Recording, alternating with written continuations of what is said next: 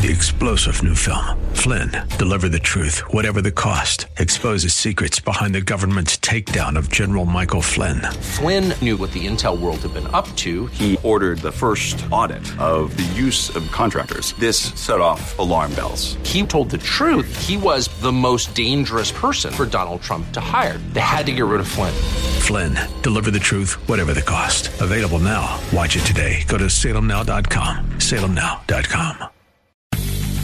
Welcome to The Firing Line with Philip Naiman. The Firing Line radio show is brought to you by Bullseye Sports in Riverside, the Riverside Indoor Shooting Range, CCW Safe, Cutting Edge Bullets, Prado Olympic Shooting Park in Chino, Vortex Optics, Vortex, the force of optics, and by Philip Naiman and Cornerstone Christian Wealth Management. And now your host, Philip Naiman.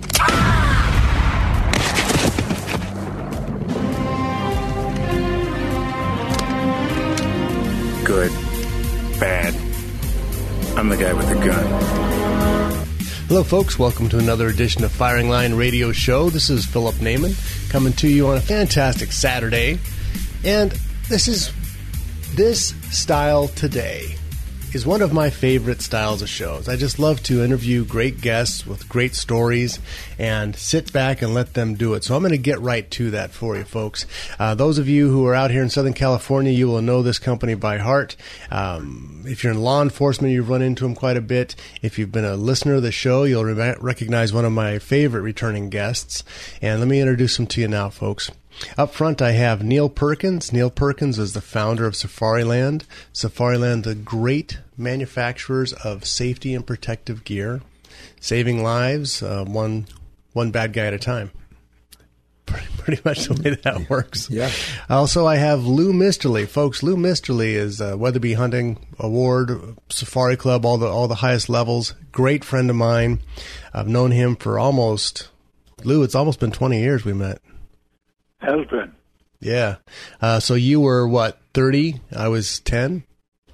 Yeah, I was 15. On my left leg. Yeah, my last surgery was 15. I had 15 years of my last surgery. Lou Misterly, he's calling in here, folks. He lives out of state now. Kind of seems to be a common thing as people are leaving the state of California. But he'll be talking about some of his great adventures. We shared some before, but they're just amazing, so I want to make sure we share them again. So let me start off here with Neil. Neil, founder of Safariland. Where and how did this begin? Okay. Well, from the time that I can remember, my father was a very avid sportsman and shooter and hunter, and I used to drag along with him. And by the time I was 18, we had traveled the world. And in 1955, I went around the world and went to Africa hunting with him at a place called Safariland. So that's kind of where the name came from for the company, because when I started, the products I was making were for sportsmen, primarily out of leather. And then very early in the game, one of the holsters I invented was a security holster. It kind of prevented someone from taking your gun away. It was very secure. And so all of a sudden, the direction of the company went toward law enforcement, and that's kind of what we do now. We're the largest manufacturer of law enforcement equipment in the world, of all types now. Of all types, everything from bulletproof vests, holsters, duty gear, batons. Yeah, forensics. Forensics, yeah. And less than lethal, tear gas, virtually anything you can think of that is non-offensive. So, less than lethal, can a civilian own like a beanbag shotgun?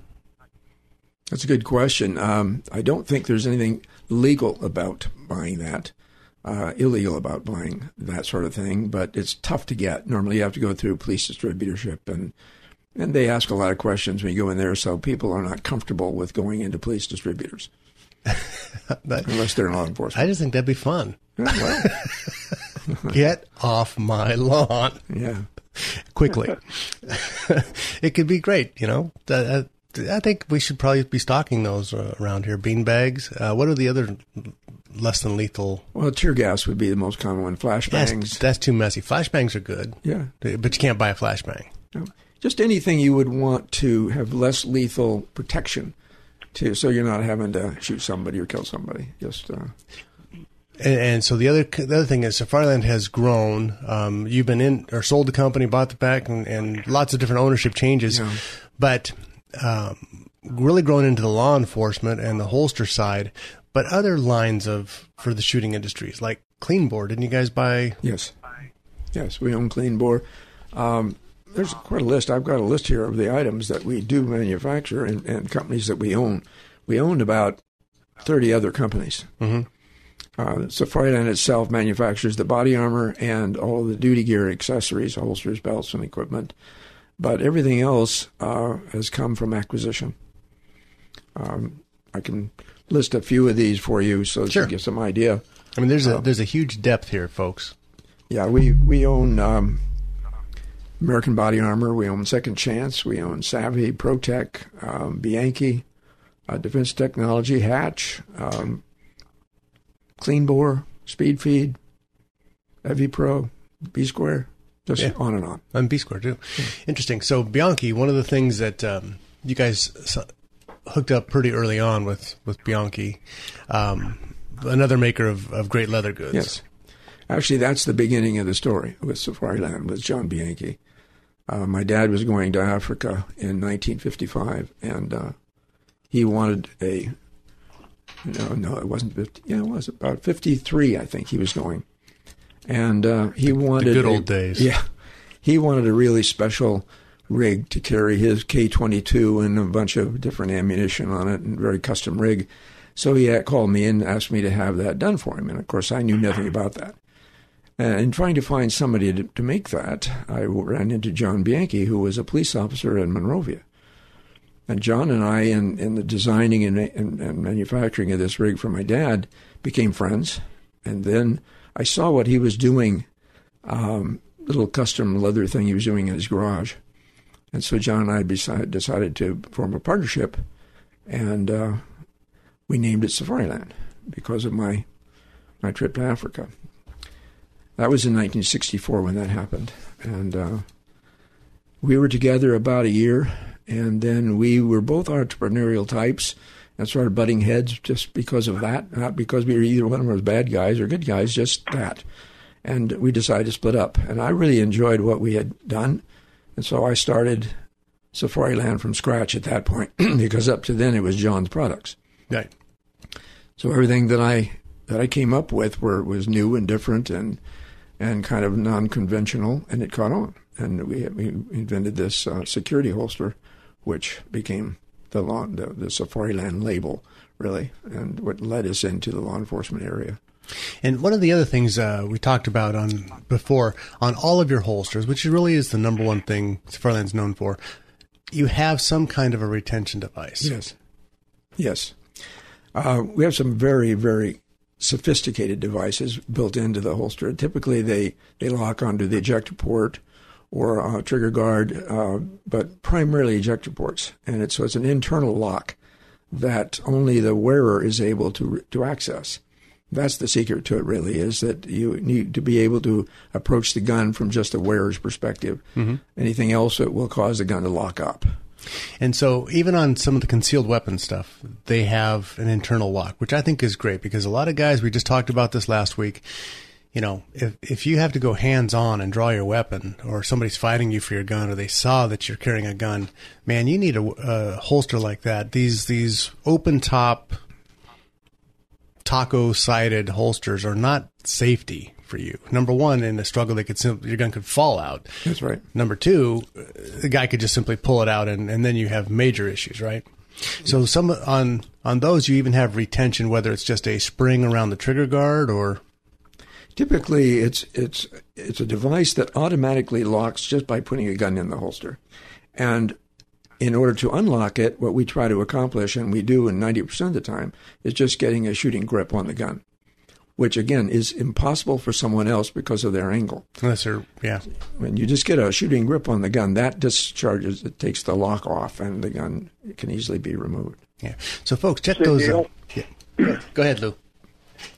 Neil, on the staying on the lethal concept, but more on the hunting portion of it, do you make a chest holster for a .480 Ruger Red Hawk?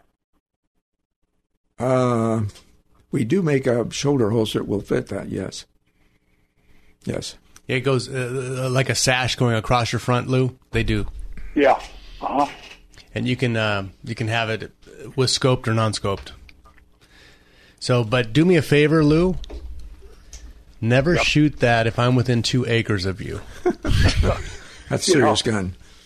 That's serious side blast. blast. It's not that bad, and it doesn't have a muzzle brake on it, so it's okay. Okay.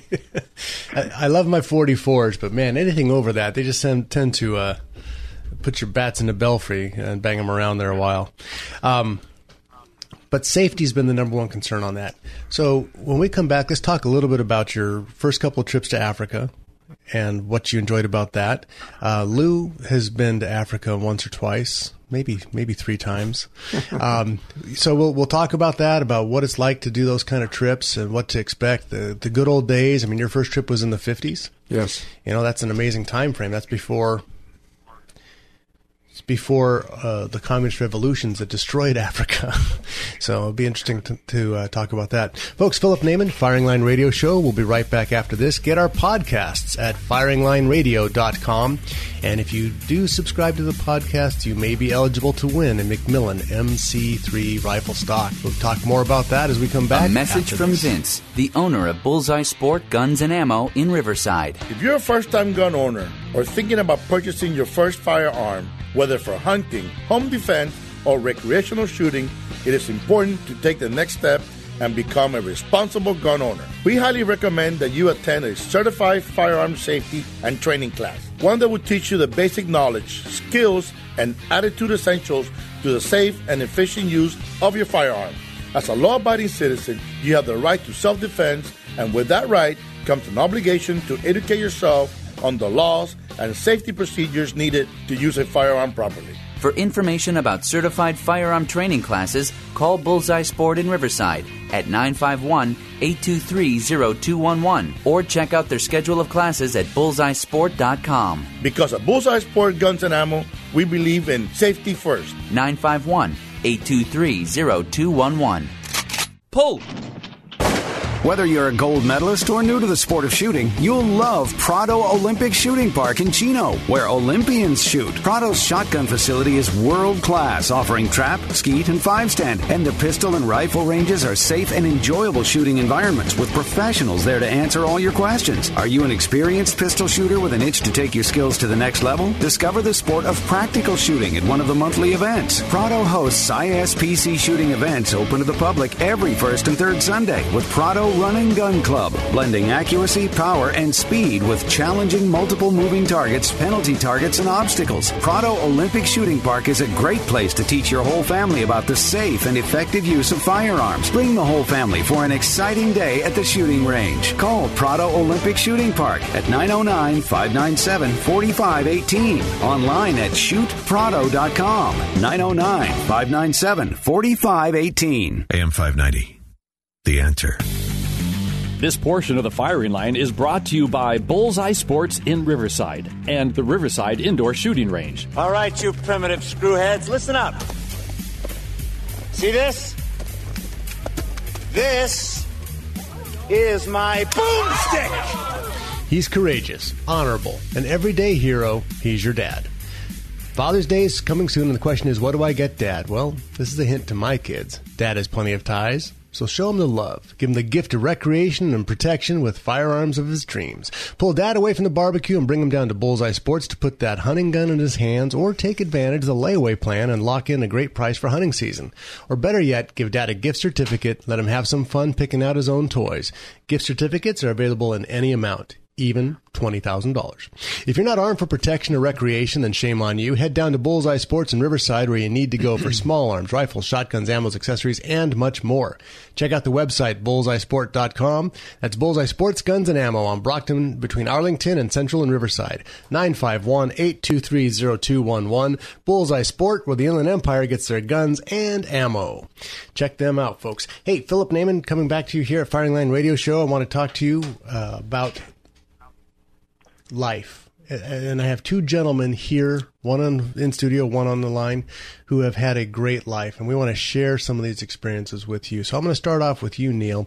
You talked about your first trip to Africa in the mid-50s. Now, Africa in the mid-50s was a whole different continent than Africa is now. We didn't have the roving poachers that were destroying all the animals. And matter of fact, I just saw a story where 4 guys died in a shootout in a tiger reserve, poachers trying to kill tigers. So African wildlife has suffered greatly at the hands of corrupt governments, poachers, and illegal trafficking.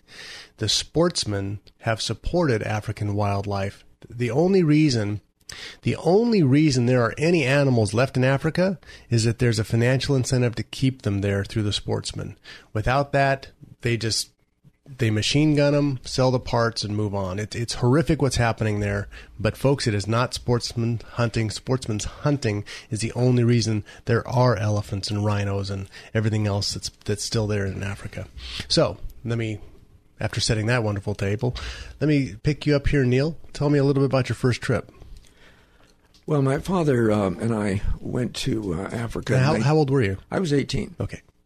We went to Africa hunting, and my father had previously been there and had met a gentleman that was what we called a white hunter at that time. He was formerly a British colonel in India, and that's what he wound up doing. And he was trying to open up new territories, and this was around Uganda, Tanganyika, Rwanda, Urundi. Those are probably areas that don't even exist today. Yeah, different names. On the Kagera River. Anyway, we went on kind of an experimental safari where the white hunter was trying to open up a new territory for hunting, places that had never been hunted before. And we literally created a raft to take us across the Kagera River into an area there had never been a vehicle. So you floated vehicles across the river? We literally did that, yes. We were the first vehicles to ever go. And, of course, we were encountering people that had never seen a white person and had never seen a vehicle. And it was, unbelievable to see their reaction to that. But, that doesn't exist today anymore at all. They all have cell phones. Unexplored, yeah. They have an app for that. Yeah. So we were there almost about 2.5 months. Oh, wow. That's a real-time safari. Oh, yeah. That's not a 2-week turnaround. No, those were serious days. And there was about 12 or 14 people in the camp. We had a Land Rover and a lorry. And we lived off the land. Everything that we ate and everything that we acquired was local, and mostly Orby or eland or something would be our dinner. Sounds terrible, having to eat eland every night. Eland is my favorite. That's what I'm saying. That was the best, yeah. Oh, darn, more eland prime rib.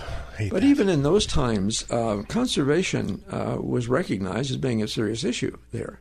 And I don't remember the amount, but it was significant to get a permit for an elephant or for a lion or for whatever it was at the time, rhino.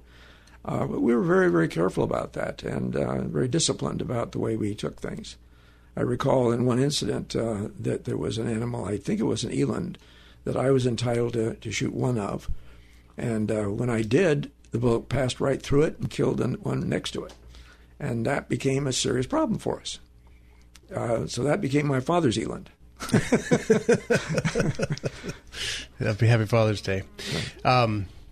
Lou, how about your first trip?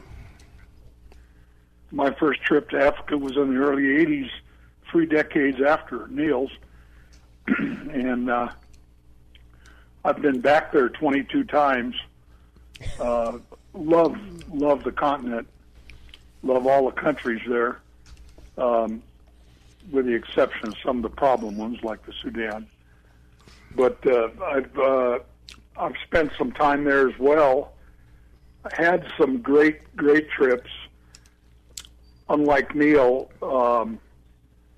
we were a little more modern than he was. But back in the early 80s in Zimbabwe especially, was just after the war, and there was no supplies there, no tires, no batteries. So it was very unique experience for me then. And that's when I got hooked on Africa. So I went back to with the same safari company for 7 straight years. And finally, professional hunter that I hunted with, Paul Webb Martin, good young man, said, Lou, why don't you try some of the other areas in Africa and hunt some of the other animals? And so that's what got it started. Ultimately, I've hunted almost all of Africa. I've taken all of the animals that they have listed in the Safari Club list of available animals, and that includes the Big Five or the Big Seven now they call it from time to time. And so there's 100 animals on that list. Holy cow. I'm sorry, let me correct that. There's 86 different species on that list. I've taken 100 animals, 100 different species. Some things that they don't have listed as required. And full disclosure, I'm not a Weatherby Award recipient, but I am a World Hunting Award recipient. Oh, that's right. Sorry. And I got that award in 2006, and at that time there were 35 people worldwide, all time, that had ever received that award. And really, what that award is it requires basically hunting all continents with the exception of Antarctica, 6 of the 7 continents, and taking all of the huntable animals off those continents. Right. So it involves a lot of travel. I've not spent 2.5 months in Africa, but I did spend 7 weeks there once. Yeah, we're gonna get to that one. I always love that story here. We're gonna get to that story about 7 weeks in paradise. Exactly. Awesome. Okay, Neil, one of the things we did talk about off air, I want to bring up again. Now, as a founder of Safariland, you started this company out here. You have to go nationwide. One of the things that you absolutely love to do and played a big part in that is your pilot. That's right. Tell us about that. Well, ever since I can remember, I wanted to fly and could never afford it. And so back in the late 50s, I wound up buying little airplanes and fixing them up and selling them, and so that I could have an airplane. But the side benefit of being able to be nimble and fly was the ability to carry things that are strategic for what I did. And working with firearms and carrying ammunition and carrying all those strategic materials that if you show up in airports, you're going to be shuffled off to the side and maybe spend a week trying to get on board. Right. I could do instantly. And in forming the company, dealing with law enforcement, a lot of what we did, especially after we started playing with armor, and we were the first major armor company in the world, and LAPD was our first major sale, was to go out and demonstrate that armor. As initially, people simply couldn't believe that you could take a piece of fabric that was a 1/4 inch thick and stop a .44 Magnum. So I had we call it a shooting box, which was a clay box that we would shoot against, and the clay was the density somewhat of a human body. So it gave a natural reaction to the gun or to the impact. Impact, yeah. And we could measure the impact behind the vest, which was an important part of the requirement by NIJ that we have a certain back face deformation in clay. So you have a 75 or 100-pound box. You've got hundreds of pounds of armor, ammunition, and guns. You need a bigger plane. No, I've got a really nice airplane. Very good. Really good airplane. I always did. But that was a huge benefit. That and being able to respond to departments' requirements for demonstration. Yeah. And also, in many cases, there would be a civil unrest or riots or whatever, and they would need immediate equipment. Yep. I could always hop on the plane and take whatever they needed right now. Very good. Folks, Philip Naiman, Firing Line Radio Show. We'll be right back after this. Are you an expert marksman looking for a clean, safe place to shoot? Or maybe you've never shot a gun but want to learn? Well, the Riverside Indoor Shooting Range is the best place to work on your shooting skills, no matter what your experience level is. With 21,000 square feet of indoor range space, 35 shooting lanes, and an electronic target retrieval system, it means no line breaks and more trigger time. The friendly people at Riverside Indoor Shooting Range can answer all your questions about firearms training, self-defense training, firearm rentals, gunsmithing, archery, and more. And for the ladies, the Riverside chapter of The Well-Armed Woman meets there the second Tuesday of each month for women of all experience levels. Looking for a great holiday gift for the shooting enthusiast in your life? During the month of December, get 10% off a full year's membership or 10% off any gift certificate of $40 or more. Riverside Indoor Shooting Range. For directions and info, log on to riversideindoorshootingrange.com. That's riversideindoorshootingrange.com. AM 590, The Answer. This portion of the Firing Line is brought to you by CCW Safe, by Philip Naiman and Cornerstone Christian Wealth Management. Spartans, lay down your weapons! Persians, come and get them! Hey folks, welcome back to Firing Line Radio Show. This is Philip Naiman. Hey, get on our podcast. Go to firinglineradio.com. Scroll down. You'll see our podcast there. There's a little button that says subscribe. Subscribe to it because we are giving away the Macmillan MC3 stocks. We have several of them left to go. So if you have a Remington 700, short action or long action, if you're looking for a target style or even their hunting style, which is the legend or the tradition, let me know. Just get on there and subscribe to the podcast, which is free. I will pick a random person to win this. There's only one rule, and that is don't whine if you didn't get picked. Because if you whine, then you won't get picked ever. So we're giving them away as randomly as we can. Just subscribe to the podcast, join our group on Facebook, and you'll see that we do have winners every couple of weeks. We pull somebody out of the hat. So folks, get involved or you're not going to get a fantastic $350 stock for nothing. That's a good thing. Joining me back here, folks, I have Neil Perkins. Neil Perkins, founder of Safariland, and I have Lou Misterly. Lou Misterly, the World Hunting Award winner. Did I say it right that time, Lou? You did. Okay. An awesome guy and a longtime friend. And we're just talking about some of the things that these guys have had a chance to go do. Lou, you started off that, or you finished that last segment talking about 7 weeks you happened to spend in Africa at one time. Now, I made Neil talk about the fact he was a pilot before that because that comes into play here. So why don't you tell us a little bit about that particular story? Well, you're referring to the story that I was bongo hunting in the Cameroon, in the Congo area. And I'd gone to, Bangui en route to going in across the Congo River and hunting with the pygmies for bongo. We had a problem there with our plane. We were flying in a Twin Aztec, which is an old plane, and it was having some problems with injectors. So we hung around in Bangui for a couple of days. During that time, there was a coup there, and the hotel I was staying in, the manager came up and said, "Lock your doors, load your gun, but don't let anybody come through the door because we won't be here." So that was interesting getting in there. Finally, after a couple days, things quieted down. We took off to fly into the hunting territory. Flying out over the jungle, the plane caught on fire, or at least the injector did. One of the engines was burning.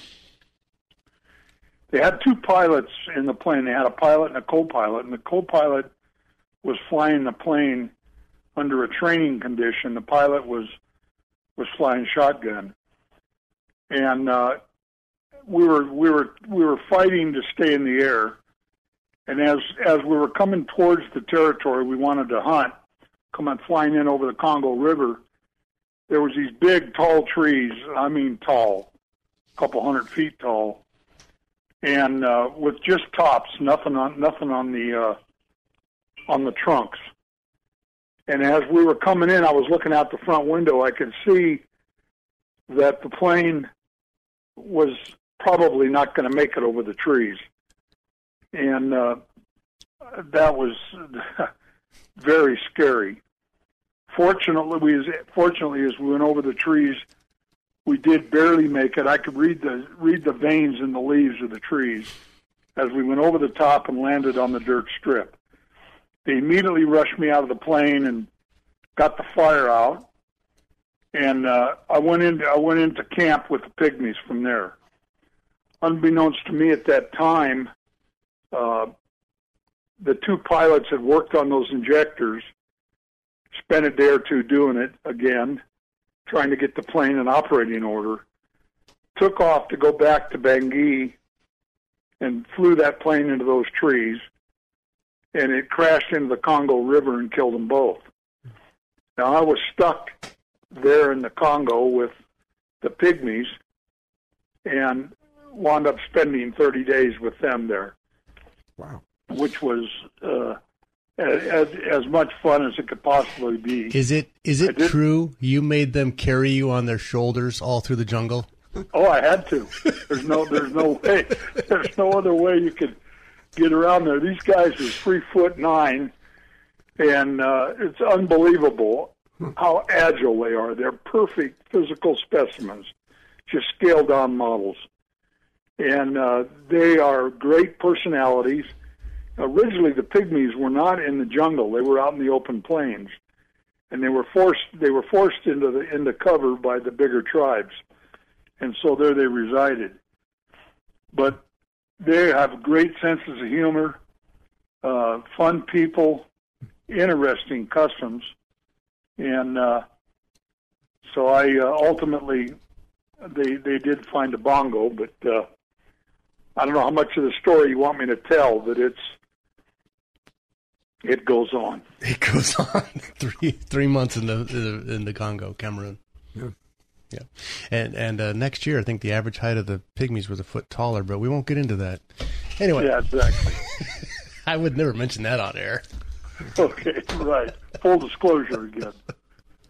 Well, let's go back. Let me go back here to kicking on your side. Can you imagine being a pilot, flying in, fixing your own injectors, landing on a sandbar off the... What river was it, Lou? It was the Congo River. The Congo River. And, duct taping your injectors together and a little bit of spitball. And I mean, the same thing happens up in Alaska, though. You get those bush pilots that these guys have to put their stuff together. I saw one guy had a plane was attacked by a bear, so it tore the siding off it. So they duct taped and used a tarp to put the siding back on to make it airworthy again, and flew out of there, right? Yeah. Use your tent for the side of your plane. It's amazing what these guys have to do because there's really not a lot of choices there. It's true. I'm familiar with the Aztec, and that's not a good airplane to have an engine out on. They just don't fly with one very well. Can you name one airplane that it is good to have an engine out on? No. Okay. No. Exactly right. What are you flying now? I have a Conquest 1. It's a twin-engine prop jet. Very nice. Is that Redlands or Chino? It's Chino. Very good. Yeah, I met those guys down there. Nice people. Yeah. Okay, matter of fact, I saw Michael Avenatti's plane over there. The Honda? Yeah, the Honda jet. Yeah. It got confiscated, so it was great. I took a picture next to it and said, "Hey, Mike, when are we going flying?" He has good taste in airplane. That's really nice, little airplane. Well, it's great when you don't have to pay for them. That's true. There you go, Michael Avenatti. What a creep. Yeah. All right, folks, let me join you back here. Philip Naiman, Firing Line Radio Show. If you want to check us out at firinglineradio.com. Neil, I'm going to jump back to you here because I want to finish off with Lou. So how did your love of the outdoors and your experiences, how did that blend in with your business and where you went forward with it? Well, as I mentioned, the name Safariland, it was because at the time my acquaintance with shooting was strictly from the standpoint of hunting and sporting. Immediately after I formed the company Safariland and invented this holster that had great security, the direction of the company went to law enforcement. So the sporting goods side of it kind of became secondary. we do sell a lot of product into that area, but that is not our focus. And then in the mid-'80s, you came up with an idea to kind of demonstrate shooting and shooting sports. Yes. And you guys came up with pretty much the first shooting team. Yeah, Team Safariland, yes.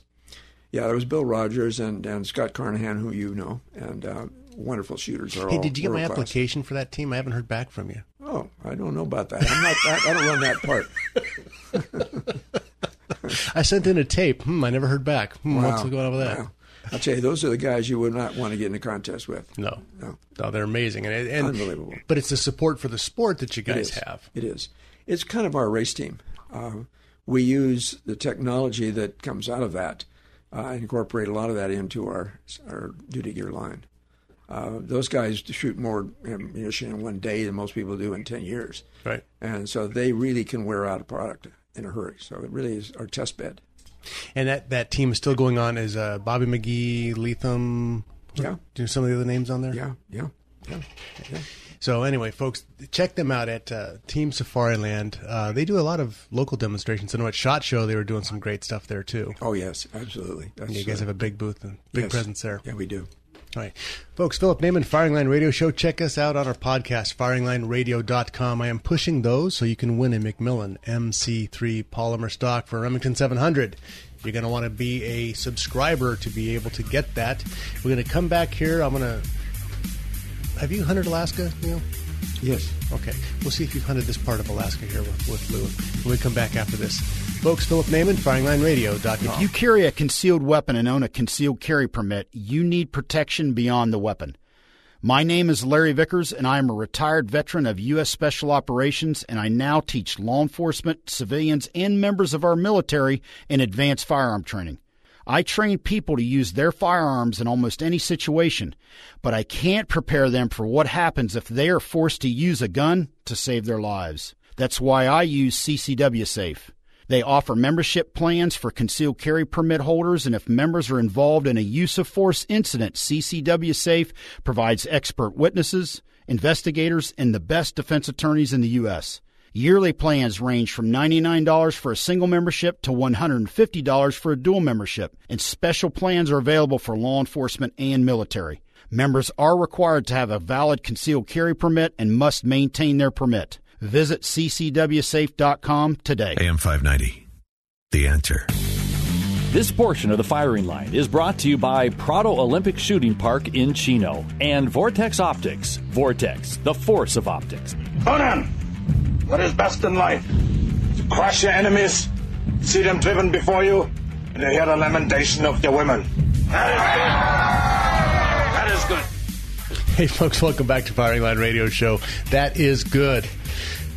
Joining me here, I have Neil Perkins. Neil is the founder of Safariland, and I have Big Lou Misterly, one of my favorite guests here, who's, not to say that Neil's not, but Lou's and I have a lot of experience together, and I love listening to his stories. Matter of fact, most of the comments I get on the show are like, hey, when are you going to have that guy back on?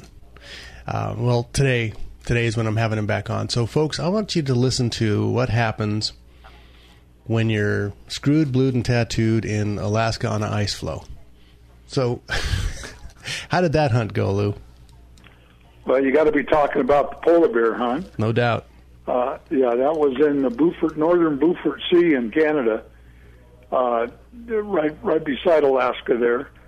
But that was interesting hunt. We left the last village, which is Tuktoyaktuk, and went north on a dog sled, 250 miles, and then 68 miles out to sea on the pack ice. So how long does it take to go 250 miles or actually 320 miles on a dog sled? It takes too many days. It's miserable. You cannot ride in a dog sled comfortably. Those things, when they set you in there and they cover you up with that buffalo blanket, you look like you're comfortable. You're not. That thing is so uncomfortable, and it's tippy. It doesn't stay up on the skis. It falls over frequently because the ice is not smooth. It's all broken and rough, and so thank goodness, a good friend of mine from Idaho had given me a Super Duty gun case just prior to leaving, a soft case, and I put my rifle in that because it wound up sliding across the ice at least 10 or 15 times. It was a mess getting out there, and it wasn't much fun when we got there. It was, between 50 and 100 below zero, wind blowing. We went out on the pack ice. We did camp on what they call a safe ice, and the Inuits are very good at doing that. I mean, they can travel in a blizzard. It's amazing, their sense of direction. And we camped on what they call a safe ice, which is just off the ocean, maybe from the open ice, maybe a couple hundred yards. And so in that camp, you pitch a wall tent, and in the wall, after that, you lay a caribou hide down, and you put your sleeping bag on top of that, and that's how you sleep. It's very unnerving. You can hear the ocean under the ice. And one night, the ice cracked, and I could hear and I've got a picture of it. The crack opened up 8 or 10 inches right beside the tent in this safe ice, and I could hear it booming all the way down 3,000 feet. Boom, boom, boom. So how thick is the ice there? Up. The ice, it was the echo of the ice cracking. How thick is the ice? Well, the ice there is at least, say, 17 to 20 inches thick. Okay. And so it's plenty safe. And the Inuits know what they're doing. They're not going to camp you on an unsafe place. The dumb ones are dead. The dumb ones, they don't go out hunting. During the day, you'd go out and hunt on the dog sled. It used to be legal to take a plane in and hunt, but it's no longer legal. In fact, it's no longer legal to hunt polar bears these days.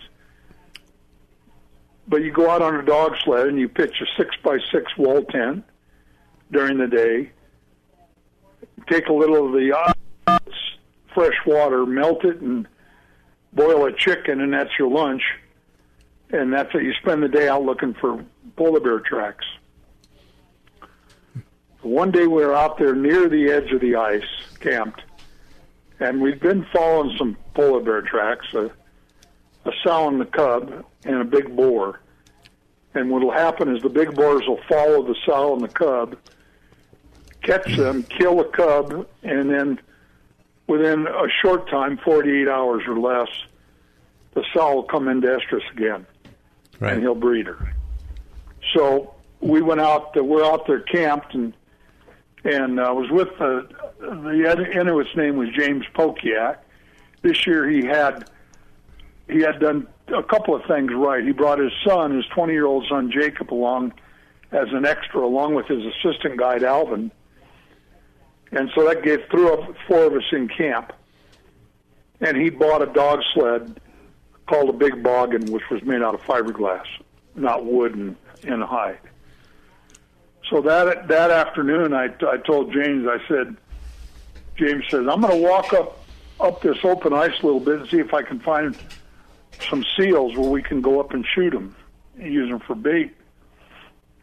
I said, well, I'm going to walk down here by the ice and take my trusty 300 Weatherby and shoot a polar bear.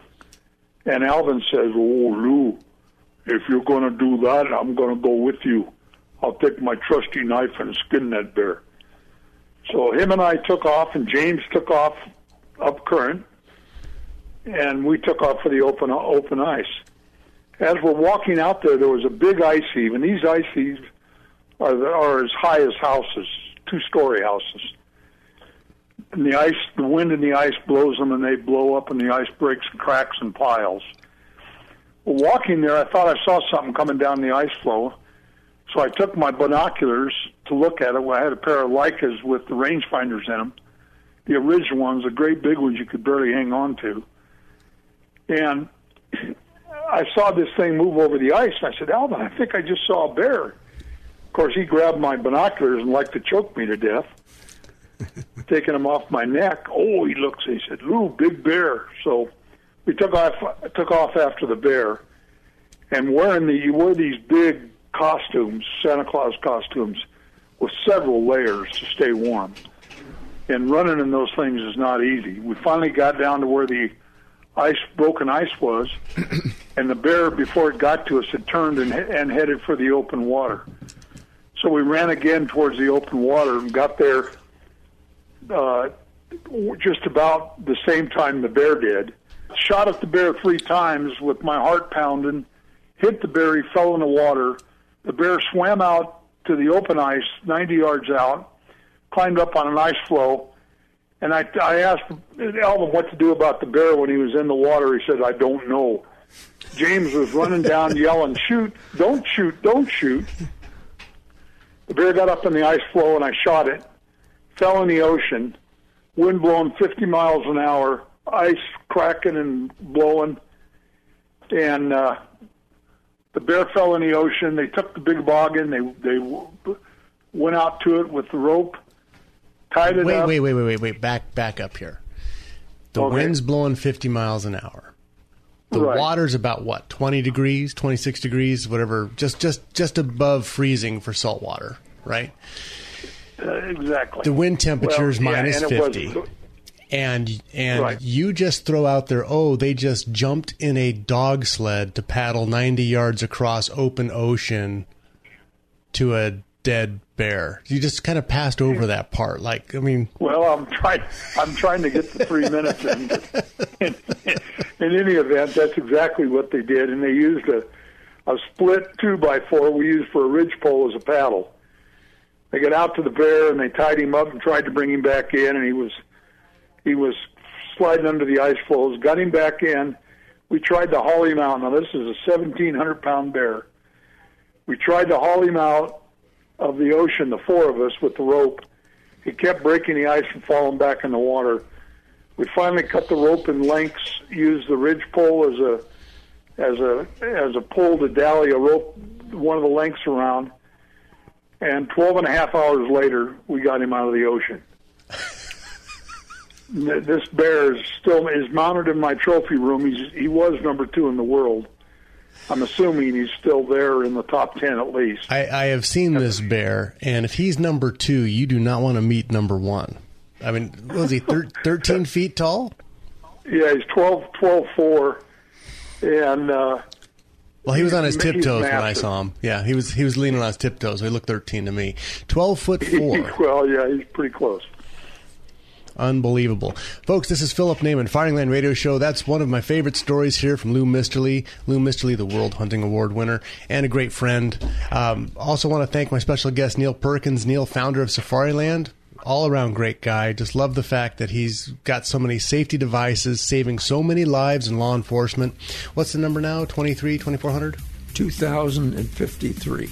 2,053 documented saved lives because of his products. Neil, thank you for what you do.